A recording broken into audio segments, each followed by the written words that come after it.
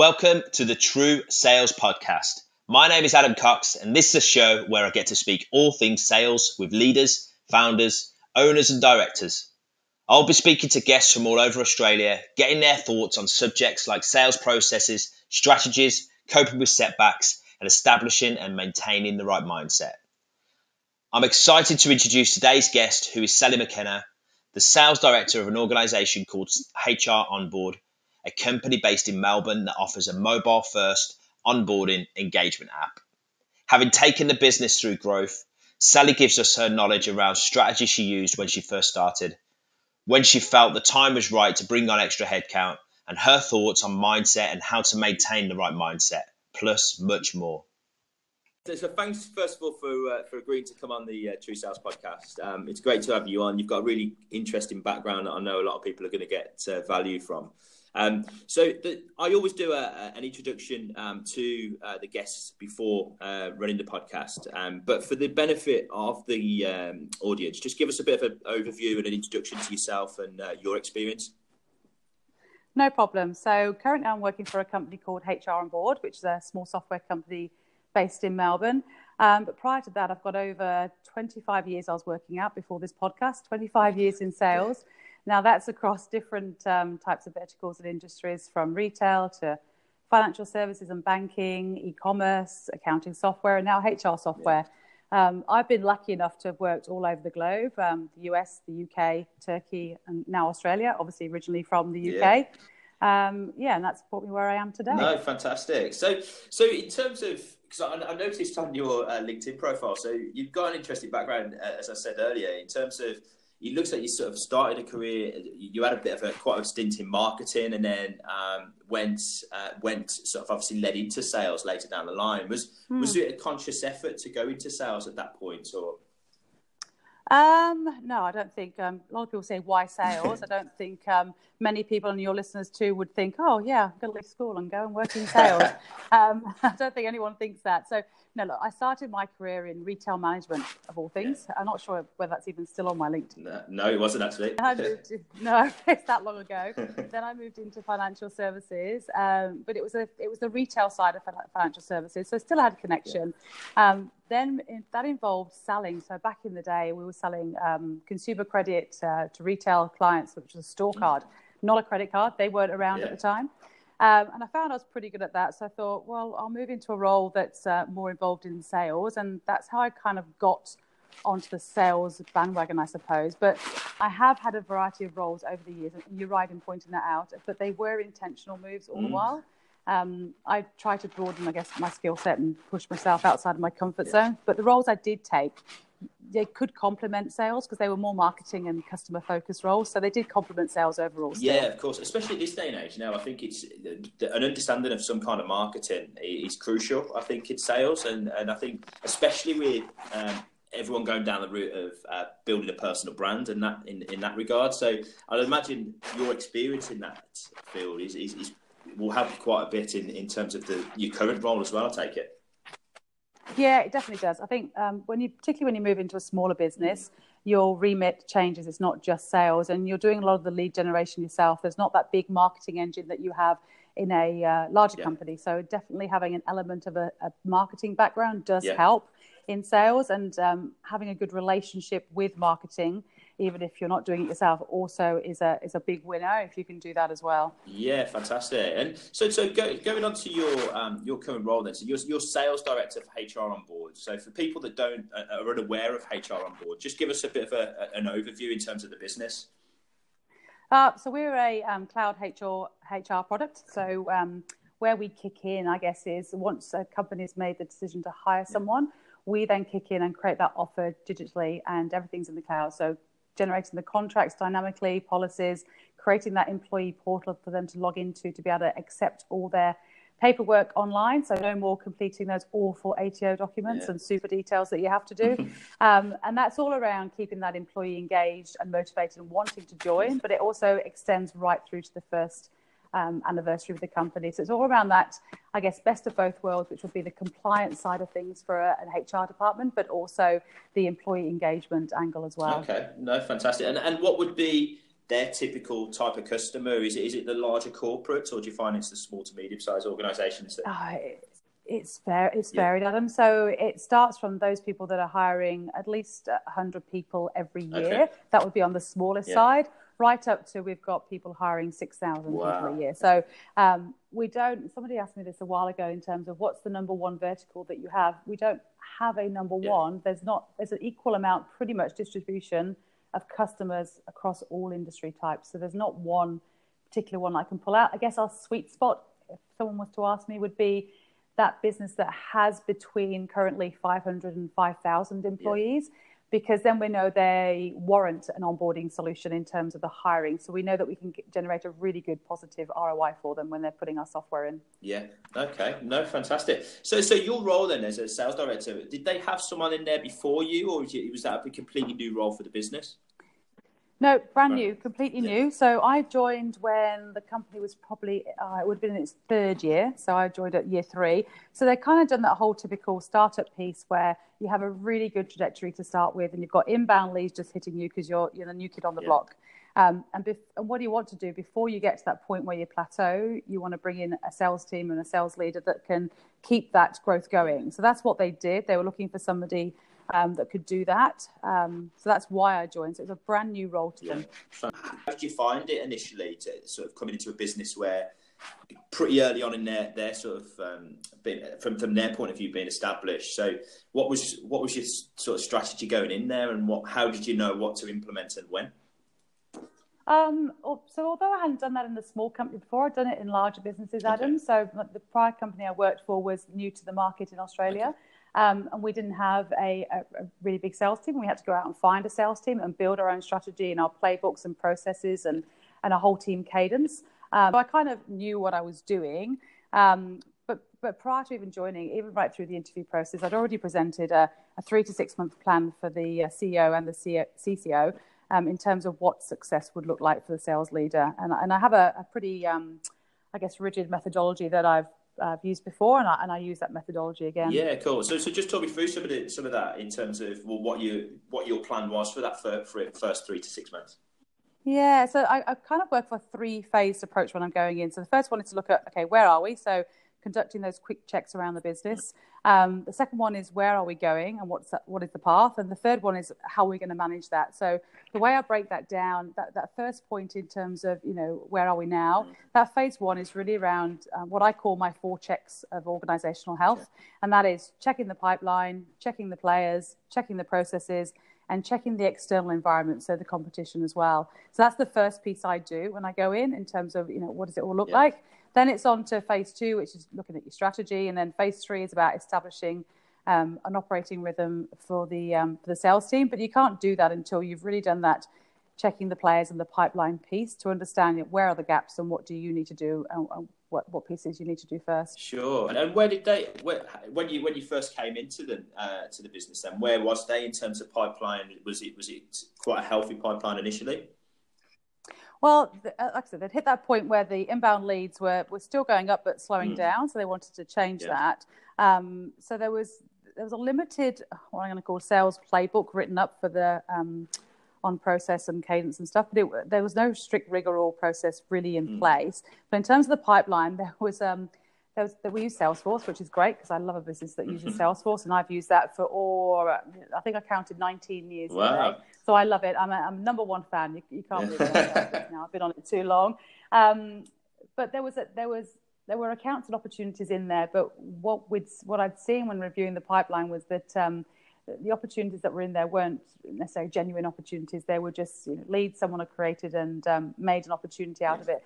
And that's not because they were doing anything wrong. It's because they just didn't know what a sales process was. And they didn't know how to take a lead to an account, to an opportunity, and what stages you should take that buyer through. So that's where I came in. And literally it was from ground zero up to be able to build that. And that's what I really like doing, is building those processes and rigor and getting that system working properly. Yeah, no, fantastic. So in terms of what you had to work with, what did you inherit? Was there an established sales team in place already?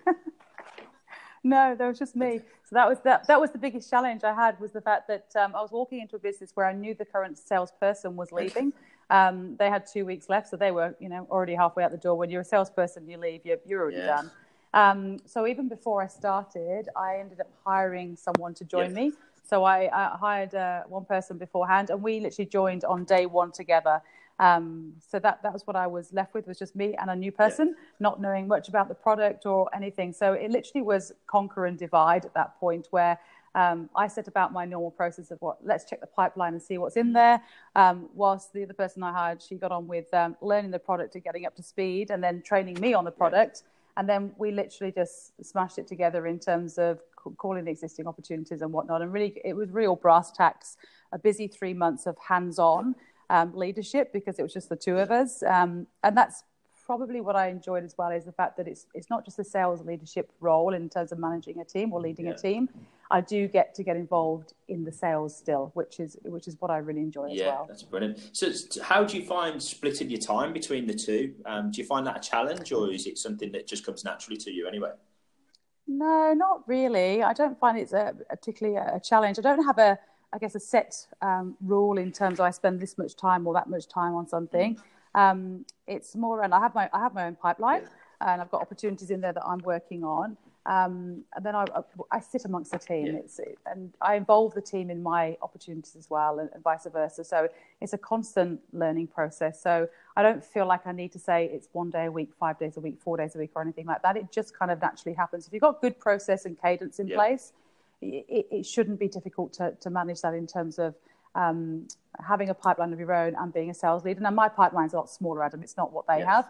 That's the whole bit. But I like to do the sales because I think you need to stay in touch with just the latest trends in selling as well, and what the customers are saying, and what do your buyers look like.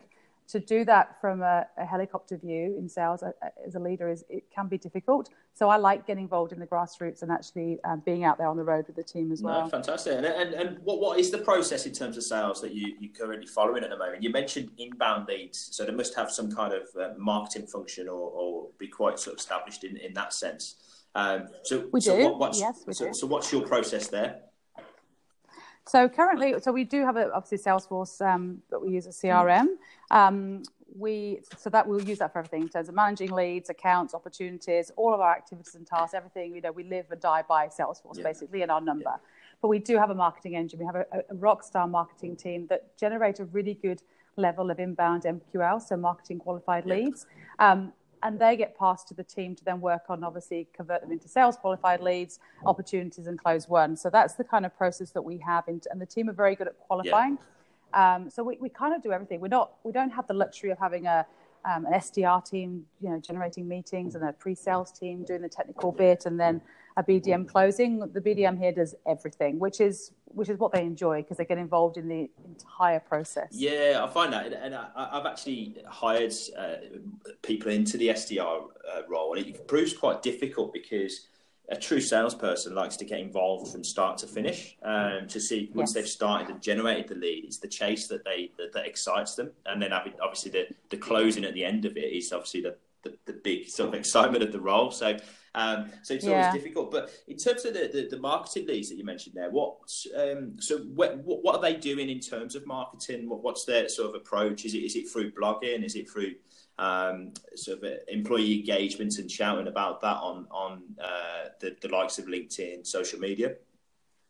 It's a real mix. So the majority of our traffic will come from organic traffic hitting the website, and that's normally derived from things like LinkedIn, like you say.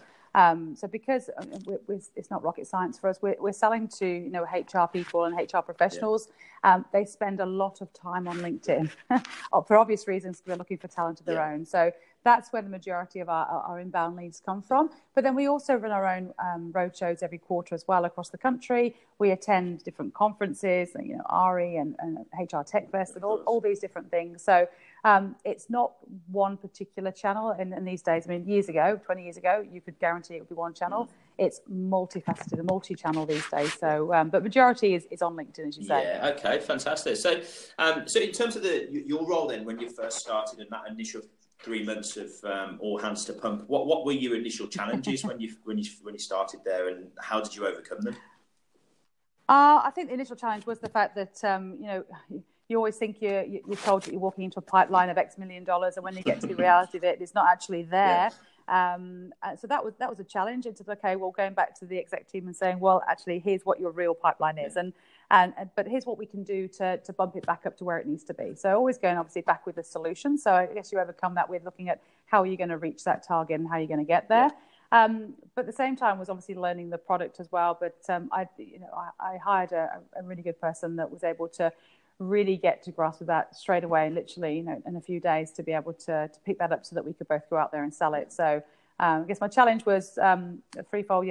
No team, only one person, not knowing the product and not really having a pipeline there that I thought would be there. So, but you just, if you've got enough, I guess, experience in the role as well, there, it's not difficult to overcome those things. They're not, it's not brain surgery that we're conducting here. It's selling software. Yeah, no, definitely. So, and in terms of the team now, has that grown since you started? Yes, I've built a team. I now have 4 business development managers plus myself. Wow, so there's 5 including me now. Brilliant. So from nothing to that, yes. Fantastic. And so at what stages did you realise that you needed to bring on another person? Was it set out as sort of revenue goals that you needed to achieve beforehand? Yeah, and I think it was linked to revenue, Adam, but it was also linked to that inbound lead generation as well as the outbound that we do ourselves. Yeah. So hiring a really good marketing person that we managed to get from a different software company as well, and she came with great experience. So the minute we saw that, that the inbound lead generation ramping up, which is getting too much for one person, and and we don't want to miss out on an opportunity and a lead that's coming in. So that drove the hiring in terms of that volume of leads coming in. But also that revenue target as well. So it was twofold in that respect. Yeah, okay, fantastic. In terms of the sales leadership then, so obviously you've gone from one person to 4 people, and I'll take it that's going to obviously swing it the other way in terms of, like you've already mentioned, your pipeline being smaller than theirs. But what do you feel makes a good sales leader, and what makes you sort of within that? Oh, well, for me, I guess the first thing for me would be just feedback. I think it's really critical that leaders ask for feedback and constantly get feedback, because it helps you grow, but then you're also doing the right thing in terms of by the team, in terms of developing the team and also growing that team as well. So constantly listening and getting feedback, trying to inspire them to be, I guess, the best versions of themselves that they can be. Other things would be being that voice for the team as well and representing them across the wider business. The ongoing coaching and mentoring comes into mind in terms of it's not just about having the regular one-to-ones, it's day-to-day coaching and mentoring. It shouldn't just be set for that once a month. Transparency is important, to be complete transparency. We don't hide anything in the sales team. We have a very transparent and open sales force that everyone can see everything. And the thing I've always stuck to over the years, and people may not agree with this, but one thing I've always done is don't ask someone to do anything that you're not prepared to do yourself. Cool. So my team, my team all have individual sales targets, but then I have one too, and we have a team target. So, and that comes back to that. Well, I'm not asking you to do anything that I haven't done before, I couldn't do myself. So, I do believe that is important in sales leadership. No, fantastic. Well. And go back to the feedback. So you must have sort of trust within the team for them to be able to be completely honest with you, because what I found working for people in the past is that sometimes if you've got a leader in place that isn't able to take on the criticism, it kind of it has the adverse effect on when you're actually being honest with how they're sort of performing and leading the team. How have you managed to do that? I guess the hiring comes into it to a certain play as well in terms of the type of people you're hiring. And you're right, it's hard to find people as well that are willing to open up and give you direct feedback. But I guess just creating that real, we're all open plan. There are no offices, so it's one room and we all sit together. So having that, and for them to see that you do have their back and that you do back them and take their ideas forward to the leadership team, creating that real open and honest environment. But it's not just me that does that. It doesn't just come from me. That comes from the CEO, the chief commercial officer, and every single one of the leaders in the business has that same value, I guess. And that creates a culture and environment of everybody gives feedback. So we have a value that, and I hope it's okay to swear on your podcast, but which is, it's no buzzwords or bullshit. And that's what completely agree. that we live by. And that's the CEO that set those values up as well in terms of, and we absolutely live by that everyone has a voice. Everyone can challenge every decision that we make in the company. Doesn't mean we're going to do everything that you ask us to do, or but we will listen to everybody that has an idea or has feedback. So that's not just me; that's the whole sales leadership team, the whole leadership team rather, that have that approach as well, which then creates that environment to give feedback, and it has to be two-way. It's not just it's not just them giving me feedback. I also give them feedback, but they ask for it as well, which is nice. So that's fantastic. And obviously, being a sort of culture now is such a big part of the reason for people to want to join a company, and sometimes it's a reason for them leaving a particular business. So how have you managed to obviously hire the right people to the organisations, but still manage to keep that sort of culture? Yeah, well, I've been very careful with the hiring of the team. So each time that I've hired, I've actually involved the rest of the team in that interview process. So I thought I might do an interview, but they get to do an interview as well. And actually to make sure that the personalities don't clash and that new person actually will add a different skill and complement everyone else. So we're always looking for something that's a little bit different. But on top of that, just that approach I have in the sales team, what we do as a wider business is that if we think you're the right person for the role, we bring you in for a few hours into the office. And that's the reason we call it a trial day. There's a couple of things we do. One of the things we'll do is give you a bit of a challenge. So in this respect in sales, it might be learn the demo in an hour and a half and then present back to us and pitch to us if we were a prospect. But what it's also doing for the candidate is for them to go, is this the right place for me? Can I see myself sat at that desk? Does it feel right working with the team? Do they have the right values and the culture that I want to work with? So we make sure that we do bring them in for half a day to make sure that both parties make the right decision. No, fantastic. So how do you find the targeting of HR? Because I've worked with a number of businesses who have sold their either customer experience or it's been employee engagement software, and they find the approach to HR a lot slower than it would if you were selling to an enterprise client of say a C-suite or sales director, for instance. But how do you guys find that, and what do you find the approach that works for you? Well, you're not wrong. If you think about it, in a company, it's the only non-revenue generating department in a company is HR. Every other department typically is generating revenue. So it's the hardest department for a company in terms of the hardest department to work in, because everything you're asking for is a cost. And you can't put a number back in terms of that ROI, I guess. So it's very difficult for HR directors and HR people to be able to really build a good tech stack in their department, because it's almost impossible for them. So we're always mindful of that. So everything what we do in the sales process is to help that HR person in terms of be able to go and put a business case together to the CFO to ask for the funding, whatever it might be. So we are very aware of their role, and we've got people in the team that have worked in HR departments before as well. So that helps us understand and get a real empathy for that person. So that's really important. But in terms of where we start, it pretty much comes down to the whole social selling thing, which I know is a real buzzword around today, but putting ourselves where the buyer is, as opposed to going out and cold calling and doing all those old school things. So making sure that when they're doing their research for the right tool, that we're there and we're front of mind and we're across those social channels with them. So it starts with a very social engagement, whether it's a coffee catch-up or a chat, and it's very informal, and just helping that HR person get what they need.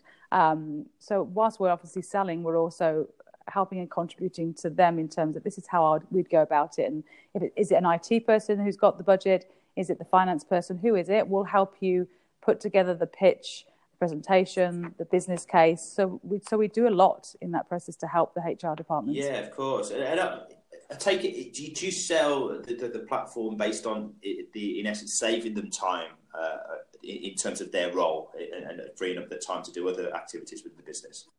Yeah.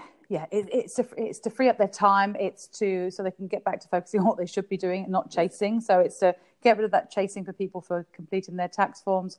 But it's also a compliance angle as well, to make sure that you've got the right tax details, they're on the right hourly rate, got the right award associated with that. So it's relieving that headache from a compliance angle for the finance department as well. So we can very easily pull out the benefit for each department of the company, whether it's IT, finance, HR. So that's a much easier sell then for the salesperson, particularly if that HR person's got to go to the CFO, because we'll pull out the reasons why that CFO should purchase as well. Sure. And are you getting them? Do you take an approach where you get everyone in the same room all together, or is it a case of selling into each different department at different times? Oh, it all depends on the business, to be honest. I mean, the best case scenario is you want all the stakeholders and all the decision makers around the table at first go so you can wow them. I mean, that'd be the perfect world. That doesn't always happen. Trying to align people's calendars these days is difficult.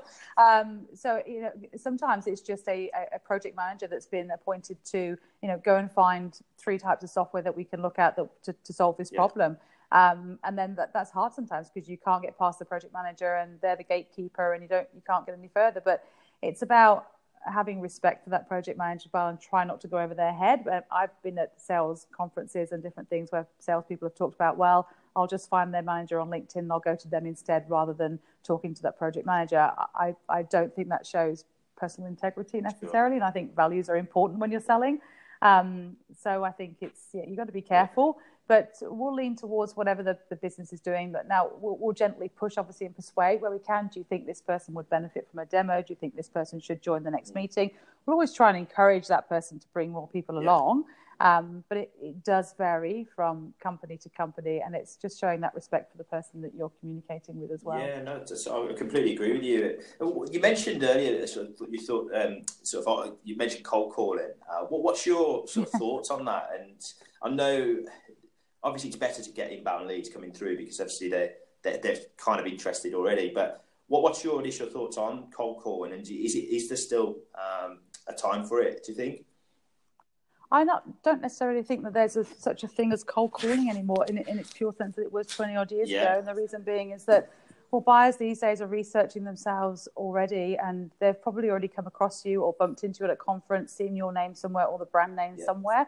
So if you are making a phone call to try and reach someone, I've never come across, it's never been pure cold call, not in the last 10 years that I've seen anyway. So I think it's always the warmer the better. Tepid calling isn't the best. That's a bit above cold. There's still a place for it. I think there's still a place for picking up the phone and chatting to someone and building that relationship and not being salesy. But again, it comes down to if you get an inkling for that person not wanting to do business over the phone, then you choose the channel that they want to communicate through. And it's no different to you asking, what's the best method of contacting you? Is it text or is it email? It's the same applies in the sales approach. I mean, you ask what's the best method of communication. If they don't want to talk on the phone, then talk another way. Yeah, I completely agree. And you made some really good points there. And I think it's a case of having not just restricting yourself to one avenue, it's actually broadening that out. And you are right in terms of this. With the amount of resource we have now, especially with the likes of LinkedIn, and you can use other social media sites as well, there's no reason why you can't have a reason for calling that particular person or know something or pick up an article that they've shared or to actually use that as a way of instigating a conversation, basically. So I agree. Exactly. Sort of cold calling as it used to be with going through the yellow pages and calling a company and just going from scratch, I think, away. Yeah. I remember doing that years ago. So I've done it a few times when I initially first got into recruitment many years ago, and then just be. And those were the days where we had candidate cards and no CRM. So that's how long ago that was. Old school. So obviously, being in the position that you're in at the moment, and obviously getting to the level where you're at, sort of mindset, well, obviously, is going to play a big part of that. And I think it's a subject at the moment across pretty much most people in sales and a lot of other industries. So what do you do from your point of view to maintain that right mindset? Because I'd imagine when you first got into that role and in the first 3 to 6 months where it was all hands to pump, not many people can obviously do that and maintain that positive outlook knowing that you've got your back's against the wall. So what do you do to maintain that right mindset? Yeah, I mean, it's a good point you raise because you can get sucked into the whole, working 12, 14 hours a day, which I've done. Don't get me wrong, I've done that in the past in the corporate world, and thinking more hours will get you what you want. But there is a need to switch off and focus on you. So for me, I think it's small things. There's nothing radical that I do at all here. It's nothing going to wow anybody. But exercise is obviously a key thing in terms of not only keeping your body fit, but keeping your mind fit as well. And it's the smallest things. I get off the train 5 kilometers away from home and walk the rest of the way home. But when I walk home, I don't have any headphones on. I'm not looking at my phone. That's locked away. Yeah. I'm a real believer in switching off from technology and appreciating your surroundings and spending time with your family and friends. And that goes the same for when you're with those family and friends. You know, looking at your phone whilst you're in a social situation, for me, that just says that you don't consider that it's important to be with me or talk to me. So I'm a great believer in turn that phone off. If a message comes in, an email in after 5 o'clock, you can leave it for the next day. We're not selling heart surgery. We're not doing heart surgery here. It's software. Yes. So there is that teaching yourself to just switch off and do the best you can in the hours that you have, and then switch off and just appreciate the more important things in life. But I also just recently, though, have discovered painting, and I'm not a painter by any stretch of the imagination, but I was looking for something different to do to relax this year and to improve that mindset. And you can do meditation. I know you do a little bit of meditation, and you can do yoga, but painting is on par with meditation and yoga in terms of that relaxation and just not looking at a digital screen, so a mobile phone or a laptop or anything like that. You're completely focused on the moment and you're forgetting everything else that you're doing, and same as meditation. So I've discovered painting and I absolutely love it. It's I've not picked up a paintbrush since year 3. That was a very, very long time ago for me. I love it. But it's just, and then there's other things, Adam, I'll do. So I've just got myself into this book, which is, and I'll give you the name of it. It's called Mindset: Changing the Way You Think to Fulfill Your Potential. Yeah. It's by a lady called Dr. Carol S. Dweck. And I can really recommend that in terms of if you want to move away from that whole fixed mindset to a growth mindset. Now, I can't take credit for all this. So I have an outside coach that I go and see every 2 weeks to help me, and a personal coach that helps me with that whole mindset in terms of how can you really fulfill your potential and having that growth mindset, not a fixed mindset. So so I've got a combination of, I do the painting, I like to go for a walk, I switch off from tech, and I get outside support as well in terms of that coach I have every 2 weeks. So it's a real mix of things that works for me. Now that won't work for everyone, but that's my thing to I don't worry about the day job. I do my job, I do it well, and then I can enjoy my quality time and my time as well with my family. That's brilliant. And I've got a couple of questions for you. So the painting. So what are you painting? What's your genre? All right. Well, the thing is, I didn't have a genre either, or any kind of type of watercolor or oil painting. So I signed up for, beginning of this year, a full-day intensive oil painting class in Fitzroy here in Melbourne, and I didn't think I'd be any good at it. I just kind of went, this will be fun. I'll give it a go. Yeah. Absolutely loved it. So I've discovered oil painting, and I absolutely love it. It's just it's fascinating to learn something completely different. Yeah. It's not numbers, it's not sales. It's about really focusing your mind on the colors and how you blend them and everything else. So it's so I'm still discovering my genre, so to speak, and discovering what I'm going to end up liking the most. So I'm just trying all sorts of different types of painting at the moment through just a class I do every week. That's brilliant. It's once a week class. Yeah, it's good fun. And you meet different people. Yeah, that's it. Right. And I don't meet salespeople there, which is awesome. That's right. So I did, I used to love art at school, and I was never great at it. I took it as a GCSE, and then I actually went on to do A-levels in it, and I didn't actually finish the course, unfortunately, because it turned out that the people that were in the class were actually a lot better than I was, and I just realised that my impersonation of art is completely different to everyone else's. So, that's the beauty of art, though. It's subjective. That's the whole point. Yeah, that's right. It was terrible. You mentioned it. You mentioned going back to sort of year 3. That was pretty much my art, and I actually got a C in GCSE, so I wasn't that great anyway. I just loved doing it. So I might have to take it up as a hobby, I think. Yes. So obviously the mindset and to actually get a coach from your point of view, you've obviously taken that quite serious. But what made you do that, and at what point did you think that was a sort of a good idea? I just think you get to a certain point where you still, every day should be a learning day, right? You want to continue to grow. I didn't want to think, well, I've had 25 years in sales and I didn't want to change career and think what next, because I like what I do. So I want to get better at what I do and learn different ways. And it's a bit like, it's like reverse coaching that's quite popular at the moment, in terms of there's a whole younger generation of people coming through that use a completely different tools to what I do, and I didn't grow. So, you know, they've got people in their 20s that are 20 years younger than me that have brought up a different way, and I really want to understand their mindset and how they operate and what I need to do to change as a leader to be able to be more inclusive of having people all sorts of ages and diversity in my team.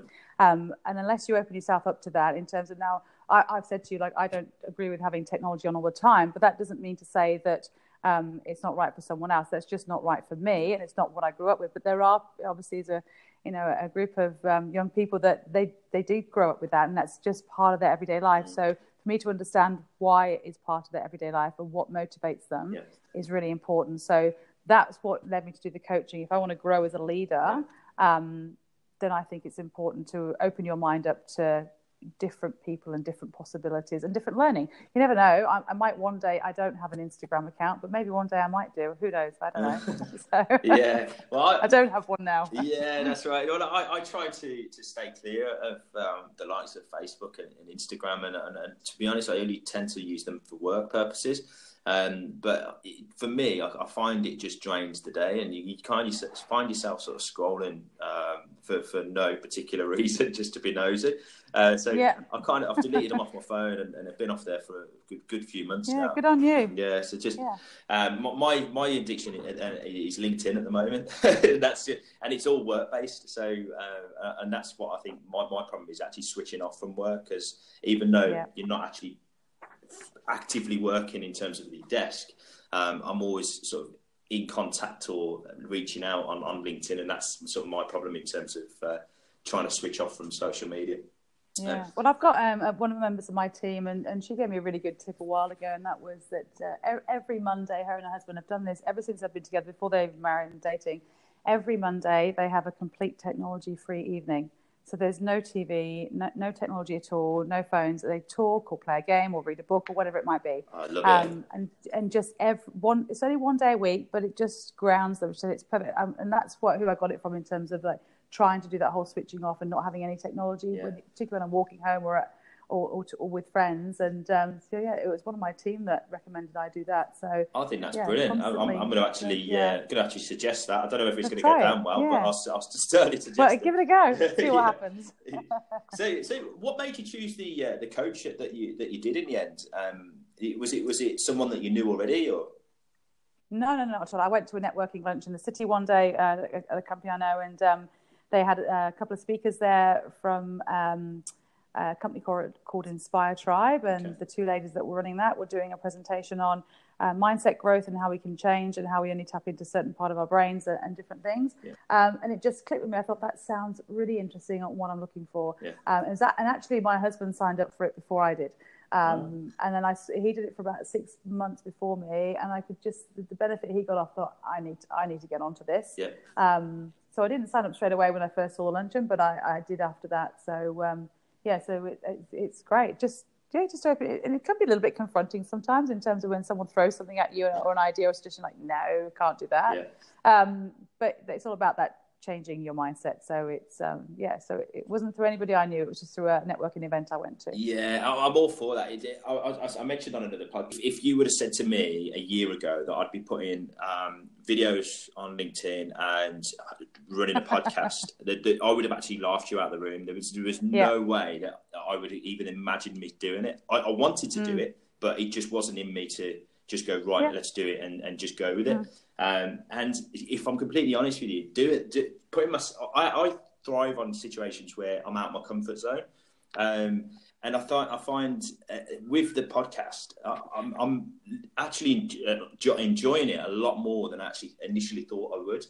What I'm getting out of it is not what my intentions were. So my whole point was to actually give some value back to the sales network that I've built up, and for them to get sort of nuggets with you guys in terms of how your kind of mindset, your approach to sales, that type of thing. But I'm actually learning quite a bit myself, and putting yourself out there, sometimes you're actually gaining other things that you probably never expected you to do in the first place. Exactly. No, that's great you're doing that. And that's obviously one of the reasons I agreed to do this, was because you're doing something a little bit different than anybody else is. And it just stands out. And you've got that gives you that USP, and that, that's interesting. That's a different way of approaching your industry, certainly. So That's why I agreed to. And I don't always take phone calls or do a lot of stuff because I get hit so many times a day with salespeople. Yeah, no, I bet you do. I really appreciate it. It's been fantastic. So, just the last couple of questions then. In terms of your sort of career, where would you say the sort of high points were, and what were your sort of low points, and how have you managed to overcome those low points? I think the highs and lows for me come from a similar vein.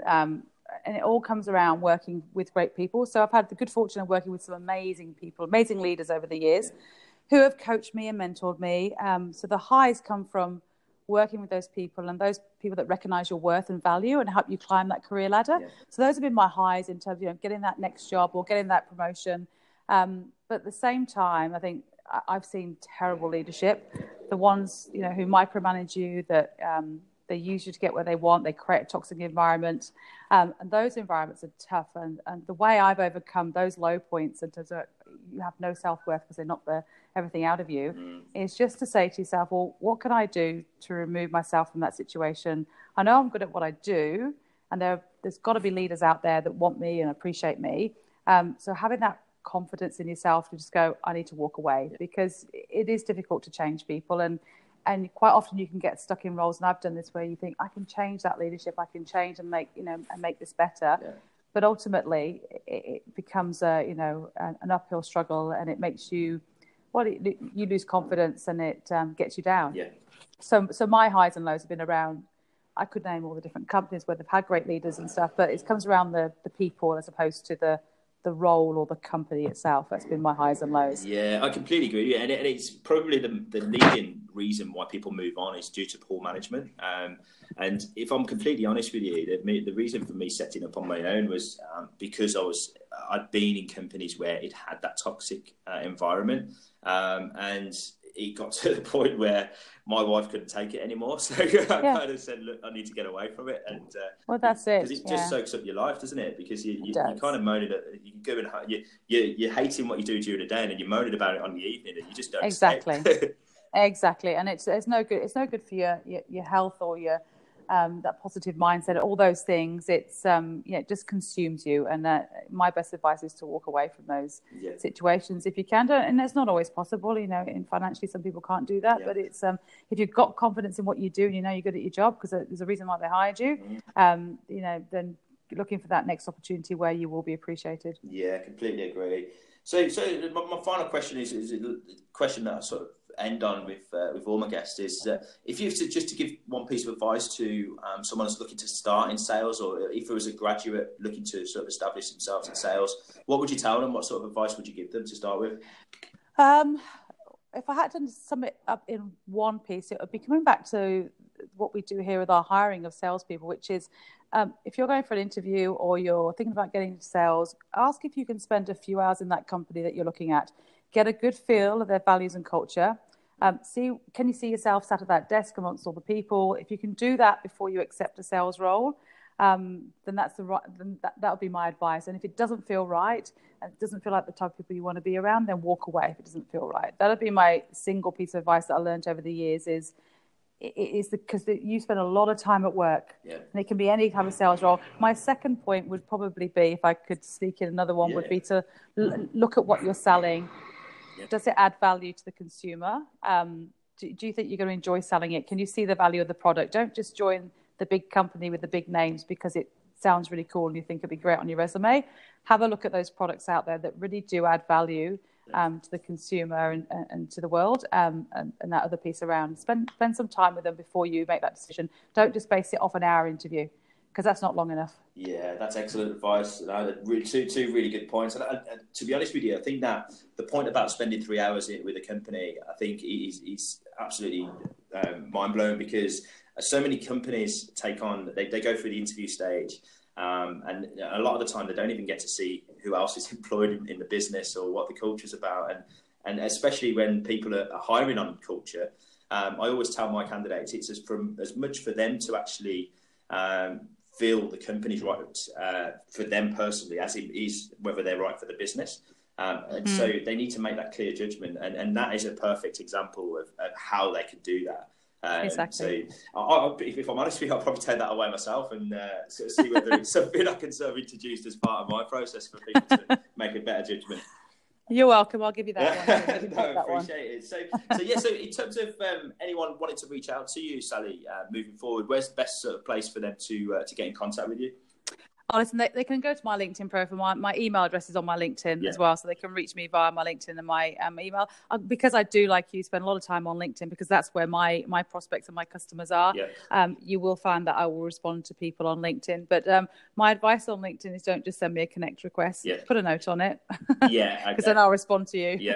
No, there's good points. And no, that's brilliant. Well, I'll make sure that people are aware of that, and I'll post that on the when we're sharing the podcast. But I really appreciate you taking the time out today to speak to us, and it's been a pleasure, and me personally, I've got a lot from it as well. No, you're welcome. Thanks for inviting me. Thanks for reaching out in the first place. It's nice to see a recruiter doing something differently out there, and has actually got the candidates at heart in terms of making sure that they get the best information that they can do out there from different sales leaders. No, I appreciate it. Thanks, Sally, and all the best with business. No problem. It sounds like it's going in the right direction, and I'm sure it'll carry on. Thank you very much. Brilliant. I will do. Thanks, Adam. Thanks, Sally. Cheers. You take care. Thanks. Bye. You too. Bye-bye.